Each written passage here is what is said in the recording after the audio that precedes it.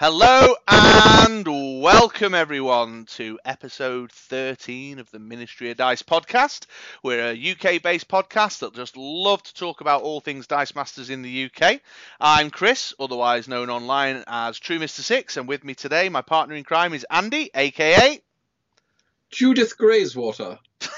What happened to... Hello, Judith. Hello, pleased to be here. Oh, yeah, hello, Judith. Is Judith from good southern stock? Oh, yes. Does Judith have a butler to take care of her brew making and cleaning? He takes care of all my needs. I'm sure he does.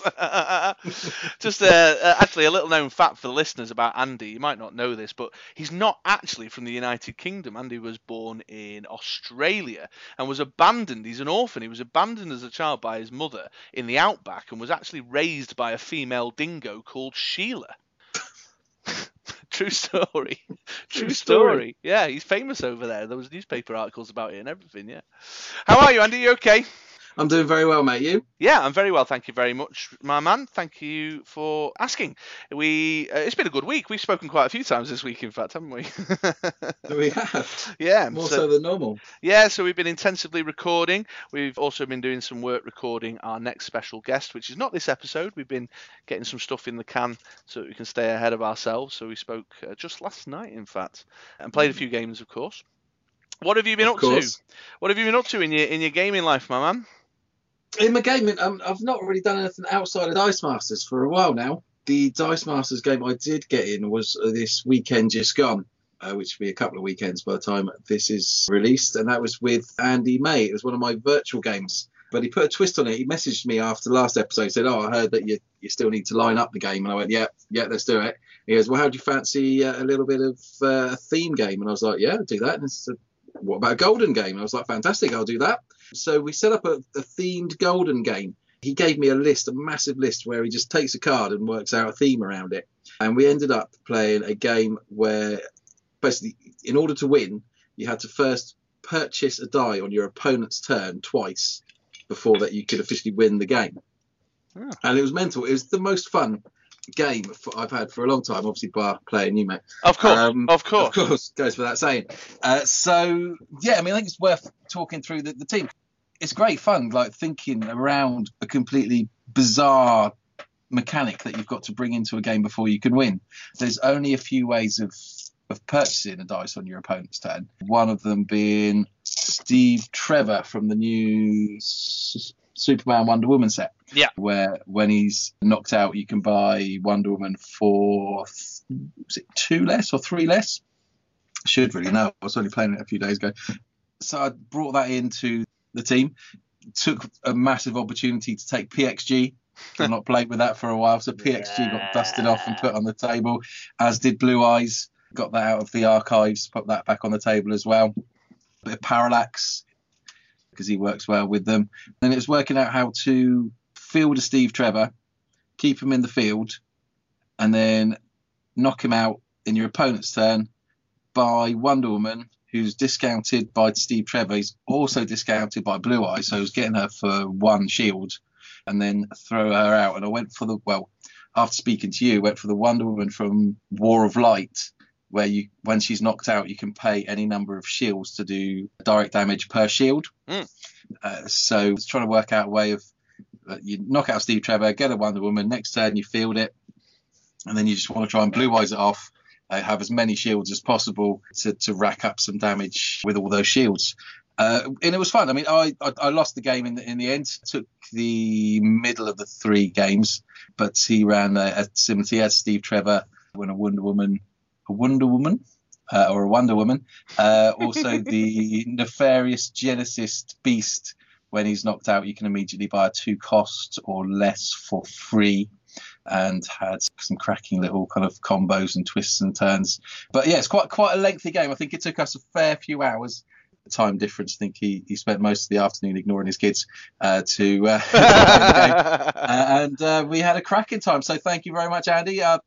You said you listened, so thank you very much, mate. It was a pleasure to play, and hopefully we'll get some more random games in the future. Yeah. Time, mate. Yeah, that's tremendous. I love that. I love themey games in any case. In fact, my own Dice Masters experience over the last couple of weeks has been theme related. I'll talk about it in a sec. But yeah, what a great idea, Andy. So big shout out to your man, Mr. May there. Great. Speaking of PXG, though. Speaking of PXG. Yep. Tell them. We have breaking news. In fact, so hot off the press is this news that we were on the phone to one another discussing the recording of this session when the news broke. That's how hot off the press this news is. Although by the time you hear this episode on Monday, it won't be. The phrase HXG to describe the new Heimdall Global from the Thor set. We are now legends in our own lifetime, of course, mate, because it is official. It's official. Our man Paul Kushner has just messaged us to let us know that in a WizKids article that has literally just been posted on their website, references Heimdall as HXG. Boom! Mic drop. HXG, baby. Hooray for the new HXG. That's what it says. So we are buzzing. It's the small pleasures in life, isn't it, my man? It is. It's the small pleasures. So whoever's writing this, I like to think, must be an avid fan. It can only have been Justin, of course. All right, Jay-Z, how's it going? Yeah. Don't forget, mate, open invite. Come on down. Time, mate. We're always looking for contenders for the new Ministry of Dice The Bar contest. You're welcome to come along and chance your hand and see if you can get top of the board. That's it. Official. Our legacy is cast in stone or cast in internetness. So we're very pleased on that. Yeah. So thanks, Paul, for letting us know. On my tombstone, it's going to have Andy made up HXG. Well, I say Andy England, aka HXG, baby. So yeah, we're very pleased with that. And Paul, thanks for letting us know. Literally hot off the press, we heard about it 20 minutes ago, if even less than that. Yeah. So back to the normal intro stuff. So yeah, gaming wise, mate, I'll do my little bit. So I've been playing a few themes in Dice Masters. We did a pretty interesting one down at my local gaming store, Element Games over in Stockport. We played translucent dice only. So you were only allowed to field teams that had dice that held up to the hold it up to the light test. Which meant that there were some pretty interesting teams built. It's actually quite a challenge, especially when you build most of your teams on your Sidekick app on your phone while in work, because you obviously can't see the dice. But yeah, that was a lot of fun. And then the week before we did single affiliation, a modern single affiliation, where I played around with an X-Men team, trying out some of the X-Men First Class cards that have been recently acquired. So yeah, theme stuff. So a big supporter of what you and Andy did there. I think it could be the future, doing more of this type of stuff. And I'm playing single affiliation this Saturday coming, in fact. So that's all cool. On the non-Dice Masters front, me and the kids have recently got our hands on a copy of Hey, That's My Fish that we've been playing. I don't know if you've ever given that one a go. No, what's that all about? So everyone plays a penguin. You're all on the tundra, the Arctic tundra, collecting fish, to eat for your lunch and what have you. And it's a race to see who can get the most fish. And it's the board is a tile system. The tiles have got fish to be eaten on it. But as you collect fish, you start to break the ice, and the ice starts to separate, and it gets harder and harder to get around the board. And it's a good one, yeah. I mean, it works. My 4-year-old and my 6-year-old get it, so it's the perfect game because all three of us can get involved, and it doesn't require reading lots of text or anything like that. So that's about the only non-gaming bit I've done. Oh, I had a game of paperback with the good lady indoors, the hashtag competitive wife, which was pretty good. Still looking for a copy of Azul, if anyone UK based out there knows of one I can lay my hands on. But the word is that's getting reprinted. And it has been a bit of a sad month, actually, in the gaming world. I won't go on about it too much because we're a Dice Masters podcast. But Fantasy Flight Games have now discontinued my other favourite competitive game, love, which is the Star Wars LCG. Boo. Yeah, so the next Force Pack, which will arrive when it arrives, will be the last, and that's it. They consider it a completed game there, and they'll be knocking it on the head. So I will be still playing it, and the guys that I still play with, Teddy, who I play with, I think we'll continue to give. There's still loads of ground that we can play around with and test out with it. But yeah, I was a little It was a little stab. It's certainly another nail in the coffin for Fantasy Flight Games for me, as far as they're concerned.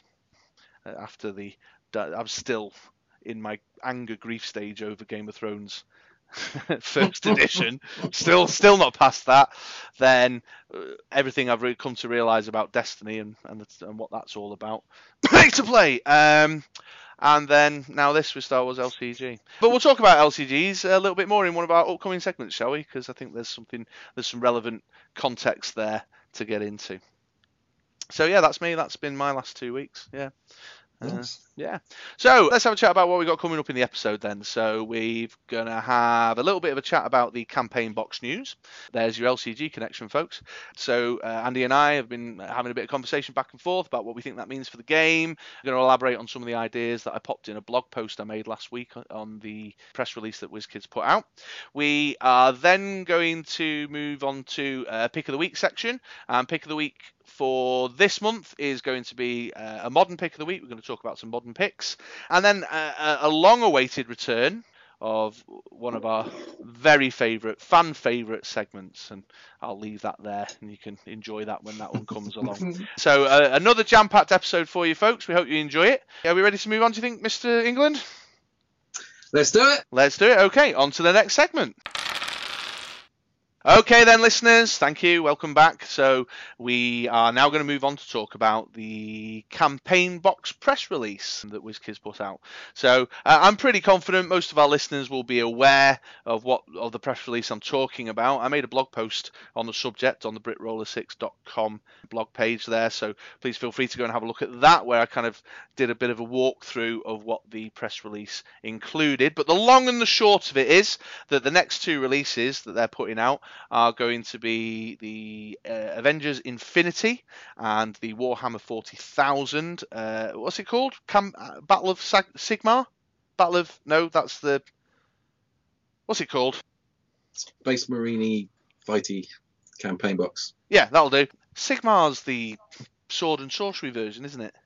Yeah, Age of Sigmar's like the Warhammer one. Yeah, that's probably where I'm getting confused. Should have it ready. Ultramar! Battle for Ultramar! That's it, Battle for Ultramar. There you go. See, I wasn't that far off. Yeah, the 40k Battle of Ultramar. And these are going to be they're going to differ somewhat. So that's my text tone. How very unprofessional of me. I don't know if you could hear that down the line. What is that? On the recording. That's my phone going off. That's my text tone. That's an actual song. It's the 20th Century Fox fanfare from Star Wars. Yeah,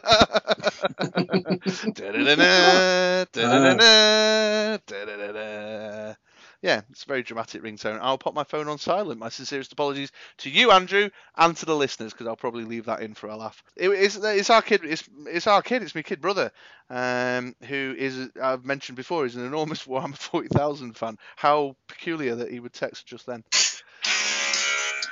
Oh, sorry, it's my text tone going off. Oh, right, okay. Oh, sorry. Oh, stop it. There you go. Stop it. What a coincidence. Both of them going off at the same time. You've changed it recently. Last time we saw face to face, you had "I'm Too Sexy" by Right Said Fred. Yeah, I know. It was a bit camp for me. I had to change it. Yeah, sure. Yeah. So what on earth was I talking about? Campaign boxes, yeah. So it's going to be non-blind product. They are going to release a campaign box, which is then going to be supported by what looks like 2 team packs apiece. So 2 team packs with the Avengers release and 2 team packs with the Warhammer 40k release, and it'll all be all included. So you'll know everything that you're getting in those releases, as well as some gubbins about what they're doing with Max Dice or something, which made no sense to me at all, and then some stuff about the US Nationals, which has absolutely no impact on us over here. But the thing is, we didn't really want to talk about the press release so much as talk about this non-blind approach and what that might mean and where that's coming from. So there you go. That was an enormous introduction to what this segment is all about. Yeah. Right. On to the next segment.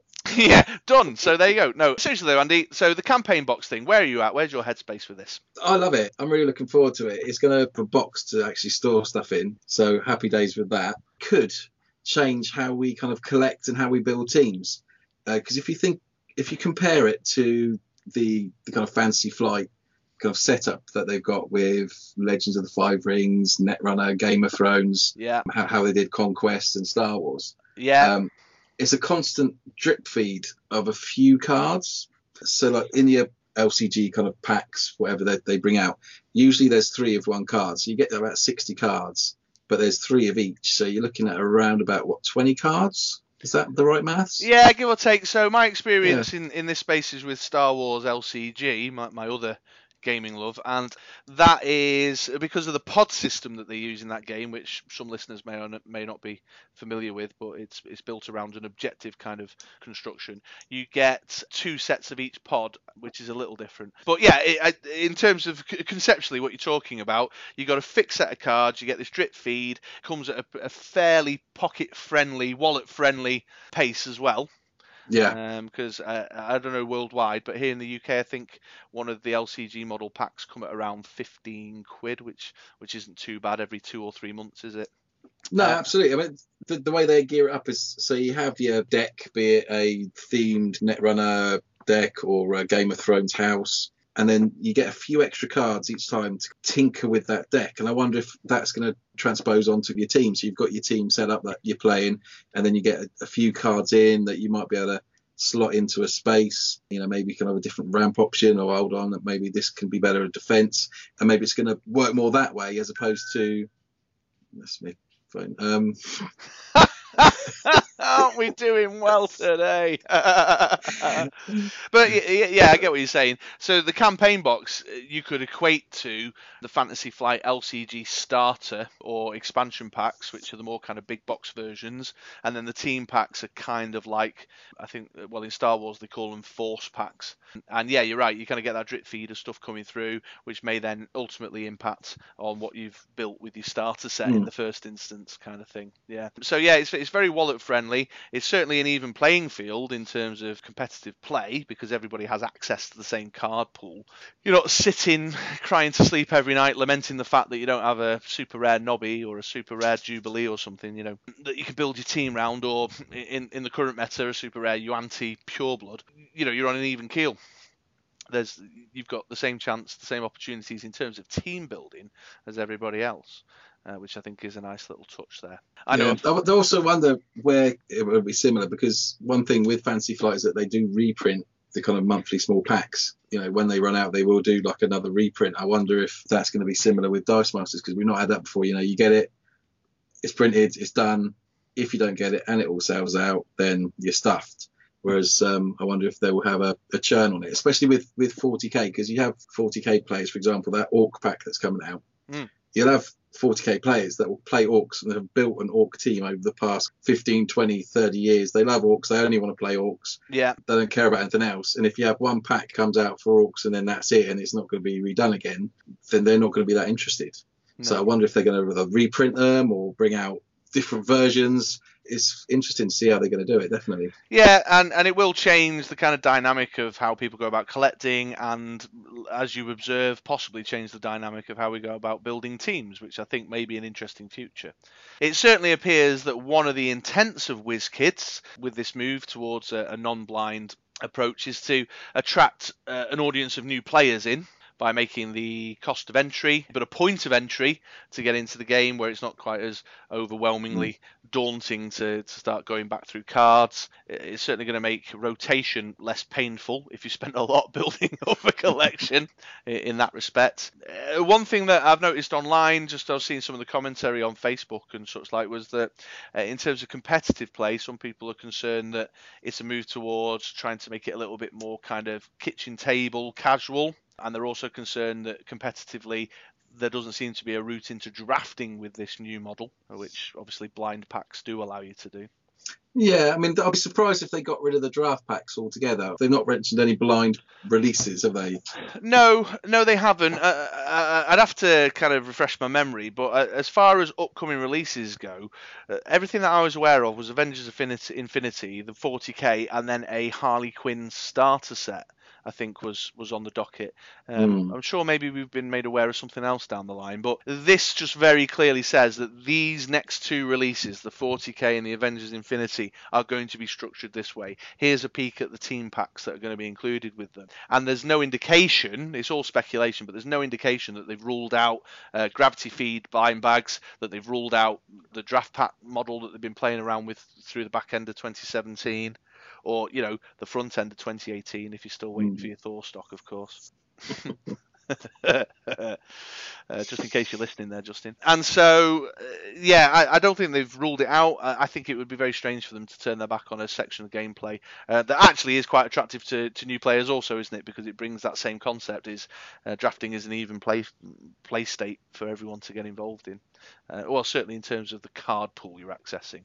So there's nothing that there's ruled it out or indicated that's it, we're done with blind product, or that's it, we're done with draft pack product. They haven't stated that. It's all speculation as to what that means. I know that our friends over at the Gaming with Sidekicks have been toying around with a cube, which that's just gobbledygook to me. I've never played cubes or don't know anything about it. I think it's a Magic the Gathering thing. So that might be a route that they go in the future. Who knows? That's one thing, sadly, that I think we can all agree on, is that WizKids, in terms of marketing comm strategy, sometimes, with all the best intentions in the world, bless them, the execution doesn't quite nail it, does it? Thankfully, we're largely quite a forgiving crowd when it comes to that. So I don't think draft will disappear. I think there's also some people I saw on Facebook like the thrill of the chase and were perhaps a little bit concerned that they were going to lose that element. They actually like the collectible element of the game, oddly. Yeah, I get that. I mean, buying 10 packs and open them up, seeing what you got. Have you got a super rare? Have you got a rare, cosmic cube? Or I remember getting the rare wasp from Age of Ultron. Out of about 5 packs that I bought, and it was buzzing feeling to think that I've got this card, it's really cool. I'm dropping a £5 in the local shop. But it's a level playing field, isn't it? Everyone can have the same card, and I don't get the whole kind of it's going to ruin the competitive edge of the game, because surely it's not. It's going to actually make it more competitive, because everyone's going to have access to the same cards. There's not the £50 special that you have to buy on eBay. Everyone's got access to it, so surely that makes it more competitive. Well, yes and no. I must admit, I kind of understand the argument there a little bit. So I believe the view is, and I have seen evidence of this happening, is that in a non-blind model of this nature, once someone sort of happens upon or creates that kind of top tier meta team that is dominating, because everybody's got their hands on the same card pool and the card selection, it's very easy for that kind of net decking approach to start overtaking the game. I know, again, I can only speak from my experience with Star Wars LCG, because it's the only one I really played at length. I played a bit of Game of Thrones First Edition, but then they discontinued it shortly after I got into it. Not that I'm bitter or anything. But what happened was there was a particular deck type. There was a pod that had the Tarkin character in it. They released an expansion set that's kind of like the equivalent of a campaign box called, what was it called? Imperial Entanglements, which was very focused on the Empire forces. And it just created a kind of imbalance. And then you couldn't turn up to any event, really, a store event or a regional event, without knowing that basically you were going to be facing that deck 6, 7, 8, 9, 10 times over. Every player's dark side deck was one of those. So I do sort of get where people are coming from, and there's a fine balance between putting enough variety in that doesn't happen, but then not kind of betraying what you're trying to do with the model by flooding the card pool, with a crazy amount of cards. Yeah, that's bobbins, mate. Okay. Have we forgotten the 18th month wading through quicksand that was the Bard era, which you've just described to a T, where everyone played the same team for 18 months? I didn't say I agreed. I just said I understand. I'm just saying, 18 months of playing the same team. We had that, and we had blind bags. Yeah, it's a true story. But that was a starter set card, so everybody could get their hands on one. Same with Guy Gardner. See your point. and Oracle. Yeah. Now, I'm not saying I necessarily disagree. Anyway, agree. Sorry. Anyway, I think. I mean, the cost of entry, as far as I'm concerned, from my perspective, when you compare it to other collectible games, is relatively low cost in the grand scheme of things. I don't think it's that difficult to get hold of rare or super rare cards. That if your heart was really set on getting your hands on a Yuan-Ti, really set on getting your hands on a Jubilee, really set on getting your hands on a dark side to build a team around, then it's possible to do. Yeah, we'll see how it pans out. I mean, in the competitive space, in a modern constructed, again, there's been no talk. We don't know where WizKids stand on this. It's something that we possibly could do with knowing a little bit more information on. But in a modern constructed, if it just gets integrated into the rotation cycle, well, it'll just be another batch of cards that can be played with everything that exists already anyway. Yeah, that's true. Yeah. So, yeah, I understand it.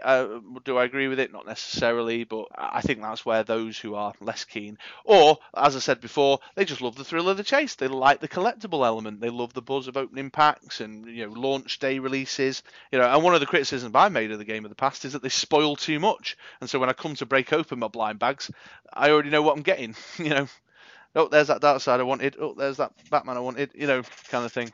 But ultimately, despite all of that which we talked about in terms of, is it better for our wallets? Is it better for competitive play? Not better than competitive play? Blah, blah, blah, blah.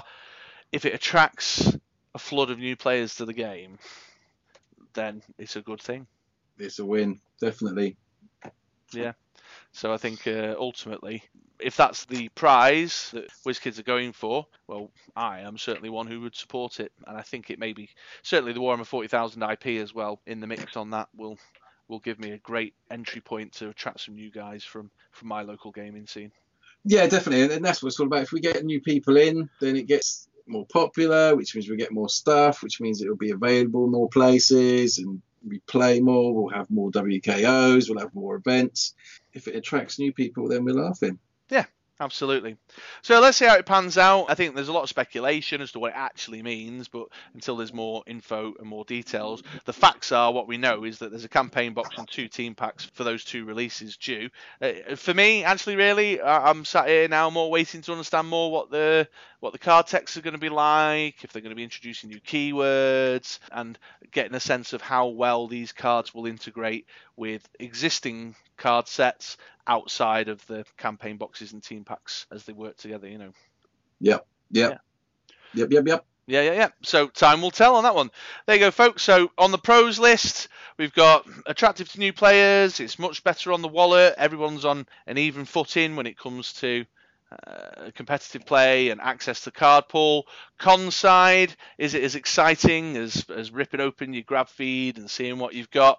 Is it going to impact the competitive scene by driving it towards a more casual approach or making top tier meta decks and net decking of those too common? But ultimately, overall, what we at the Ministry of Dice are most excited about is the possibility that it's going to expand the Dice Masters audience. There we go. Thank you, Andy. No probs. On to the next segment. Welcome back, listeners, and we now have for you the return of the Pick of the Week segment. Cue squeaky jingle now. Pick of the Week! Yes, folks, that's right. We know how much you love hearing me and Andy talk about our picks of the week. And for this episode's Pick of the Week segment, because we've done a bit of retro Pick of the Week stuff and some spoiler Pick of the Week stuff, we thought we'd take a look at meta cards that are being played in Modern quite a bit and make some choices from there. And Andy, you messaged me the other day and set me the challenge of what kind of Pick of the Week card themes we were going to go for. Yeah, we wanted to have a look at a certain theme for the cards or what they did or what they added to your team. So we went for ramp and a bit of jank. Ramp and jank. I don't know why I said it like that, but I believe it added to the listener experience. That's right, Ramp and Jank. So this week's Pick of the Week is a bit of a cheat because we've actually got 2 picks each. We've done one pick that is a modern Ramp card, and we've done one pick that is a modern Jank card. So without further ado, let's get sharing our thoughts. Andy, what was your Ramp pick, please, my man? My ramp pick is one of my favouriteest cards that have come out recently, and it is Mimic Borrowed Talent. The common from the X-Men set that's been come out. Do you want me to do the rundown? Yeah, do the rundown, man. I'll do the rundown. It is so Mimic, Borrow Talent. It's a 3-cost mask with the X-Force. Is X-Force affiliation? It is X-Factor. X-Factor affiliation.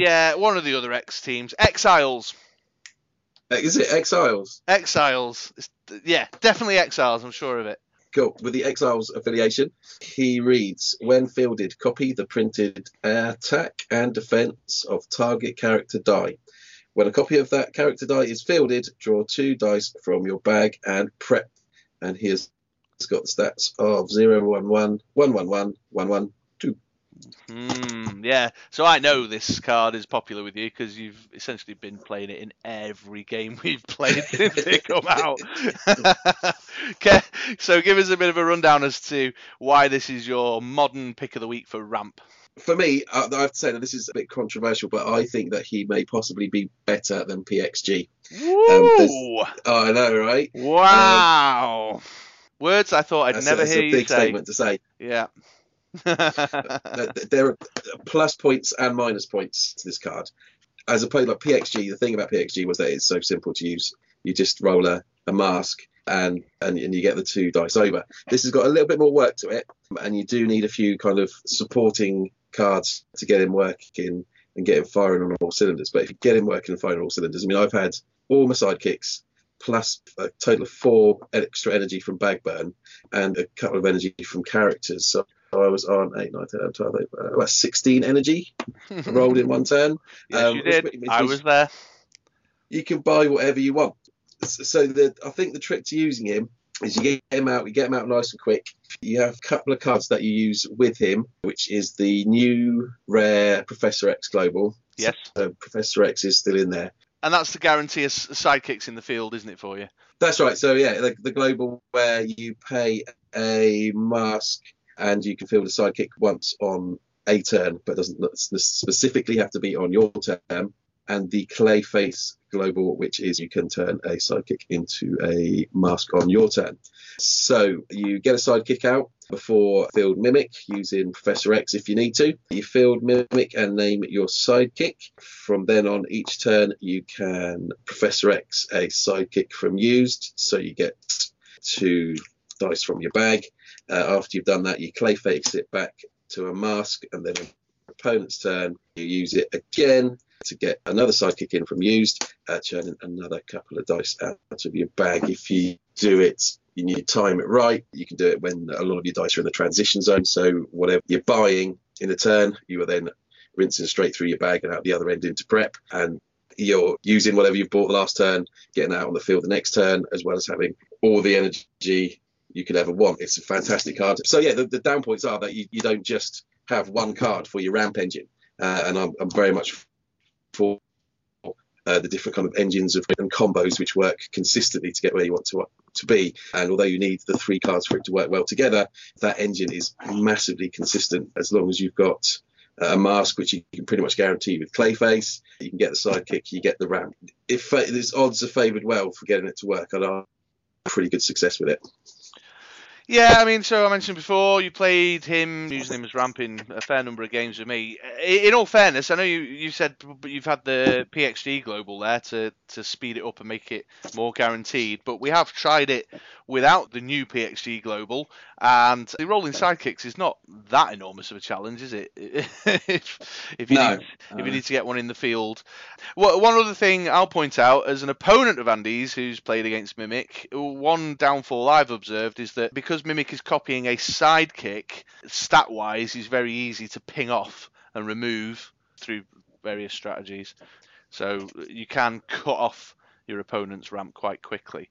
But that said, yeah, I've seen you roll extraordinary amount of dice. That you're right. I don't think I've seen people rolling even back in the PXG days. I might have seen it when I was playing around with Darkside, but that's about it. So yeah, I can't dispute that, man. I think that is a worthy pick of the week there, definitely. Yeah, and also if he does get pinged off, if you've managed to ramp up successfully with him already, and you've got, say, a big character that you purchased because of the extra dice, you can then refield him, copy that big character, and now you have 2 big statted characters in the field to swing in. Yeah. So he does. And let's say he does work well on hypothetically those. there was a Gorilla Grodd in there too. It can be, Yeah. it can be fun to be looking down the barrel of that.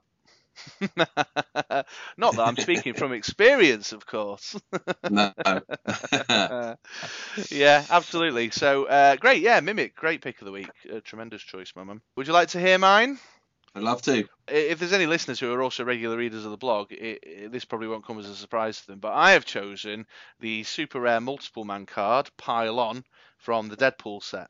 I'll do the rundown. So he's a 2-cost mask, he's X-Men affiliation, he's max 6 dice, and his game text just simply says, Swarm! And that's it. So yeah, there's a couple of reasons why I like this guy, but again, like Mimic, there are some cons to balance up those pros.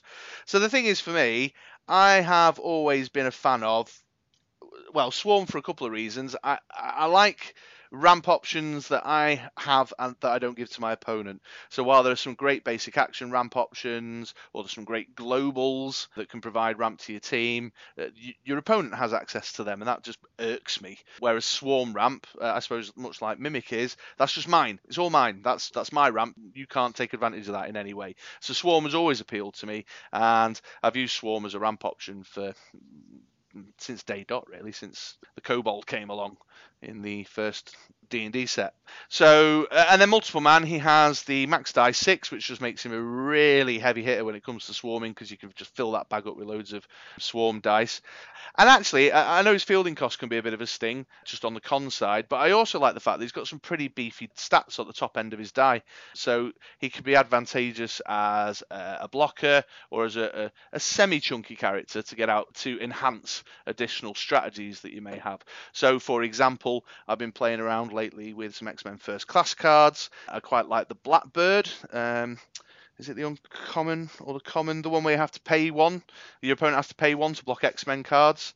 So you swarm up with your multiple man, you get yourself a big, nice, fat character, but then you start fielding them multiple men, get them fielded on the 4/4 if possible, and then add them to the horde that you're firing down the field. Or I used to use him with Colossus, the Colossus that pings your opponent for level 2 or above characters. So I like the fact that he's quite a beefy character sometimes, and he is a nice swarm dice. If you get him on level 3, he just sits there, and he's hard to ping off. But the fielding cost is a sting. He does have an impact on your dice count for your team. So putting 6 dice on one card can then make it challenging for your dice distribution across other cards in the team. But he's cheap, 2 cost. He's mask. It's always handy having lots of masks around. There's some great globals that you can use masks with, or it really enhances some other purchases that you might want to try and make. And that max die 6 just means that swarm can be super efficient. Yeah, I like him. Do you know, I took him to Worlds. Did you go to Worlds? I did. Did you not know? Have I not mentioned that? You'll have to tell me about that sometime. I will do. Yeah, so there we go. So yeah, both of them, I think they've got the pros and cons, but they're certainly great cards in Modern for people to be considering for their ramp, and there are ramp pick of the weeks for you all. So shall we move on to talking about jank? I suppose we should define jank in case there's someone listening who doesn't really know what we mean by that. Yeah, you do. You have a go, because I'm not entirely sure what it means either. It's kind of hard to explain. I think if you look for a dictionary definition, the dictionary definition doesn't really mean how, well, certainly over here, how gamers that I play with seem to use it. So in the context that we're using it, janky is about cards with game mechanics that do a kind of a cheeky, quirky, funny thing. I don't. Does that explain it? I don't know if that does explain it, because there's kind of something more to it than that. So it's cards that aren't necessarily win condition in their own right, or they aren't a bit of ramp in their own right, or they aren't a bit of defense in their own right, but they're funky, they're janky. It's just after setting myself the challenge of explaining it. I mean, our understanding is the same there, I believe, isn't it, Andy? Yeah, something a bit different. It's got something a little bit more to it. Yeah, but there's also that kind of element of cheekiness, that element of, I don't know how to describe it. So hopefully that makes it somewhat clearer for anyone who's listening who doesn't know what it means. So I'll kick us off this time. And the janky card that I've chosen is from the Guardians of the Galaxy set, and it's the Collector, the Rare Collector, and the subtitle on that is Tanlavir Tivan. And he's a 5-cost mask, he's a villain affiliation, and I'll do the game text rundown. It's, while the Collector is active, once per turn you may pay the purchase cost of target unpurchased character die -2, with, in brackets there it says to a minimum of 1. If you do, field that character die at level 1. Return that die to its owner's cards at the end of the turn or when it leaves the field zone. And his stats are 015, 117 and 128. So this card has got an awful lot going for it as far as I'm concerned, and I've been playing around with it a lot lately. You can, while he's not a win condition in his own right, you can definitely build teams around him and put a couple of win conditions in.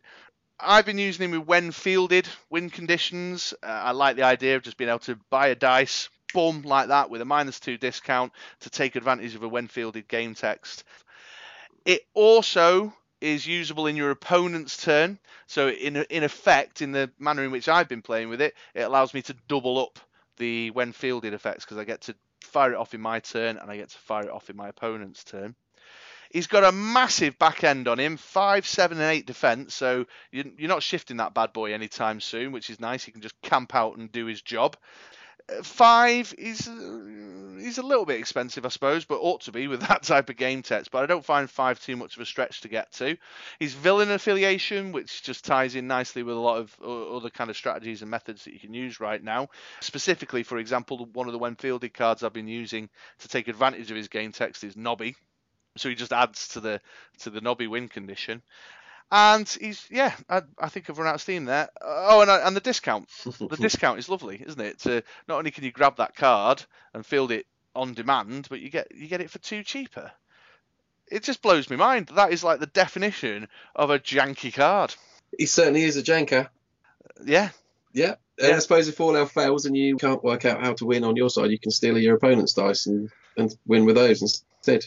Yeah, absolutely. So I'll just give you a little story. I used him in a WKO recently. Please don't let the performance on the day reflect the quality of the card. It was the player, not the team. But I was playing Joe.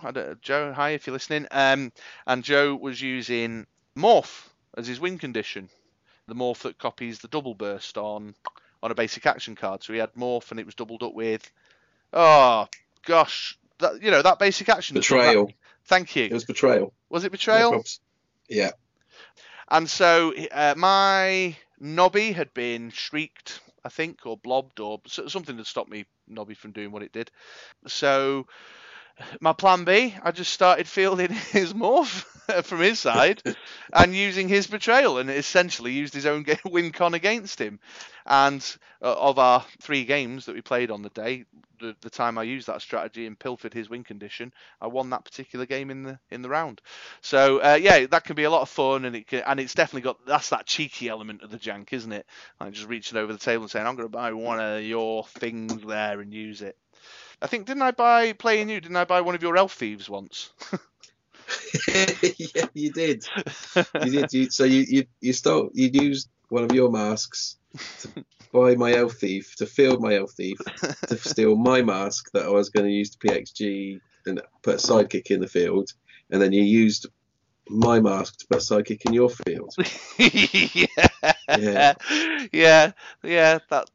That made me happy. That made me happy. But yeah, that's a great example of a really kind of janky move, isn't it? And that's the Collector's just access to loads of those janky moves. So I think he's going to be a big player in the future of WKOs and the nationals that are taking place. I'd be very surprised if there's not teams that are playing around with that are going to do something interesting.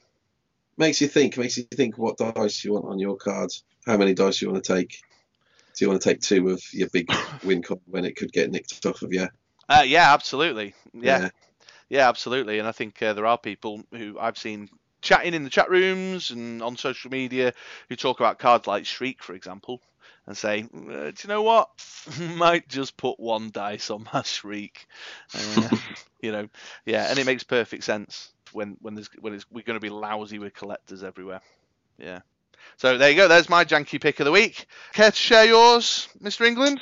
Yeah, my janker is Spider-Man War of the Heart. Oof. Now this card, I have spoken about it before. I experienced it first playing against Dan Lloyd, first WKO down in Southampton over the autumn. That's the I autumn. first experienced how good Mimic was as well. Yeah, the autumn WKOs, not the fall WKOs. Mm. I didn't fall over, didn't hurt myself. So, Spider-Man War of the Heart, I have spoken about it before.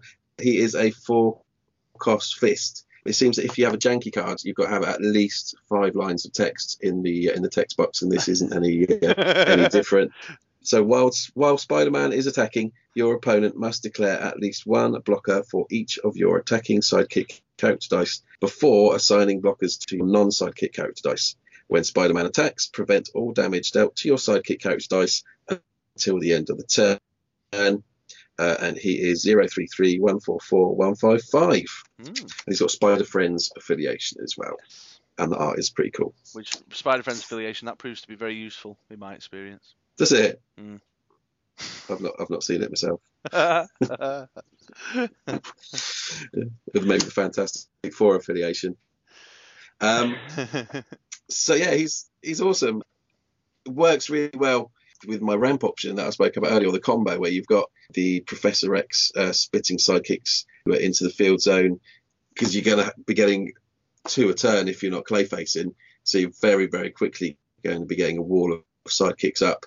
I've tried him with a number of different kind of tactics to work with him. So he works best attacking. Anything in their field is going to have to block your sidekicks. So as long as you've got enough sidekicks there to match what they've got in their field, then you can push whatever else is in your field through. And unless they've got some kind of dirty blink action, you're going to get them through for a big wodge of damage. So I was looking at different characters to play with him, and I tried Wong for quite a few games.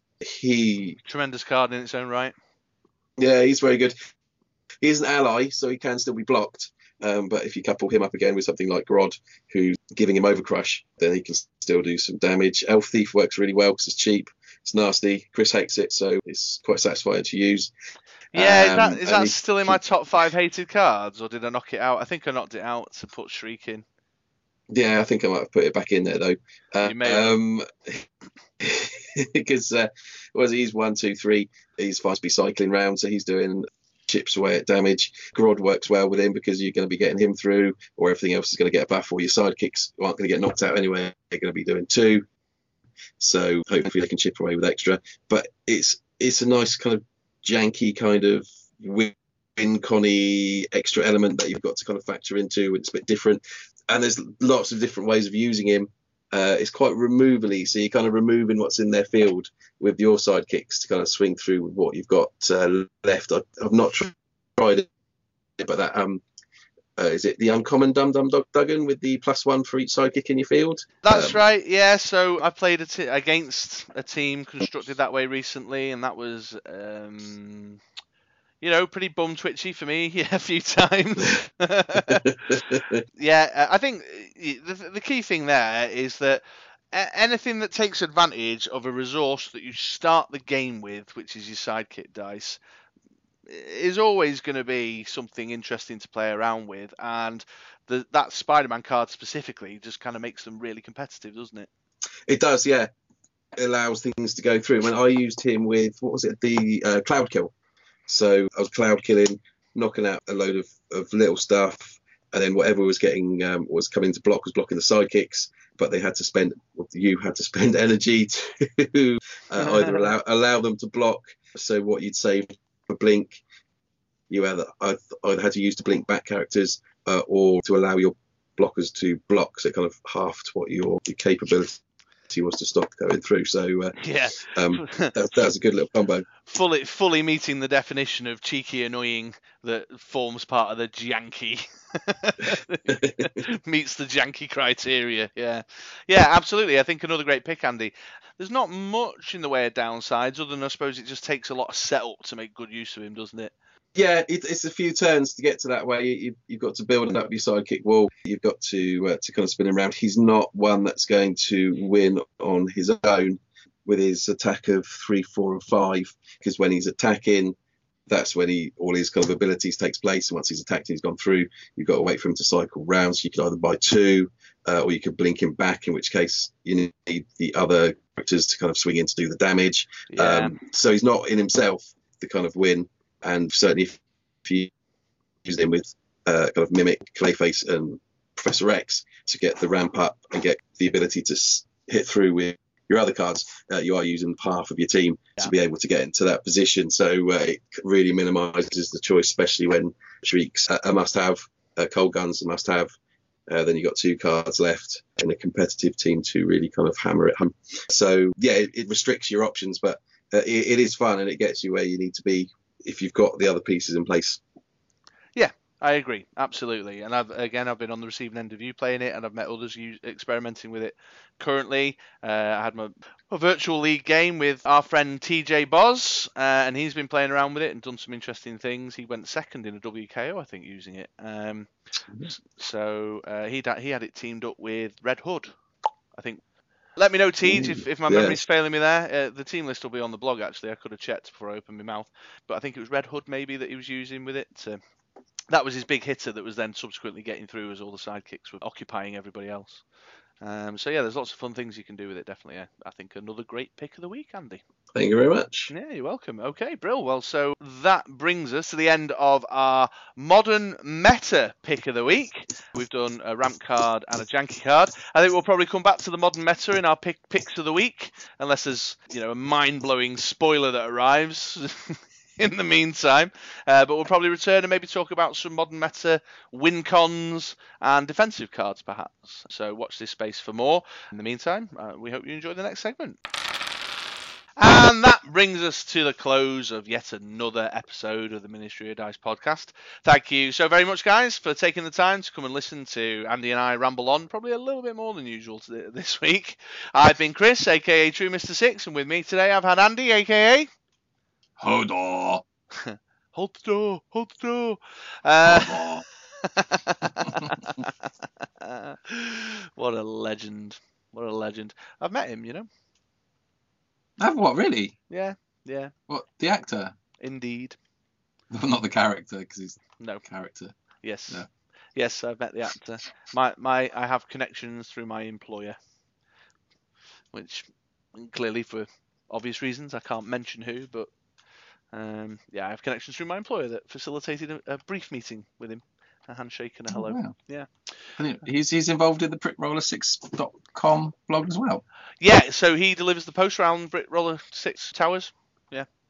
He pushes the little trolley around. Yeah. I've already had a word with him, actually. He said we can use his image for the not historical figures Dice Masters post boy. Yeah. Yeah, I've boxed that off. I've already started working on it for you, mate. Yeah. Legend. Yeah. We're doing intro type material in the outro. So thanks for listening, folks. We'll catch you in 2 weeks' time. Bye.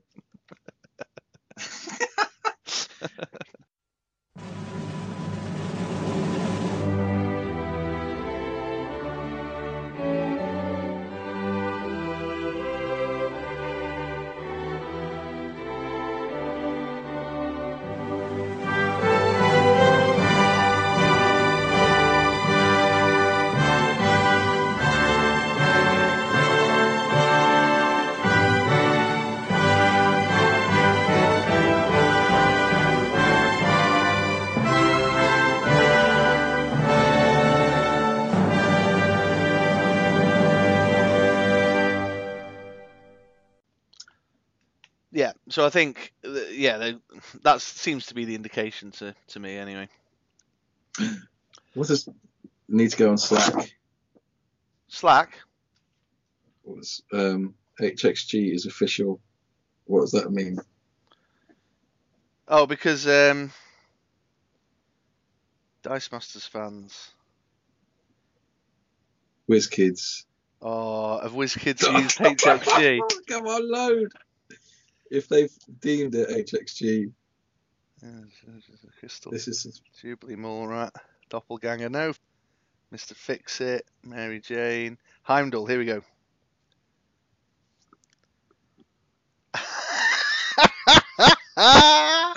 I can't find it. Or is it Heimdall? Yeah, so it says, way back in the Marvel Dice Masters, the Uncanny X-Men, there was a great tool known as the Professor X Global, or PXG.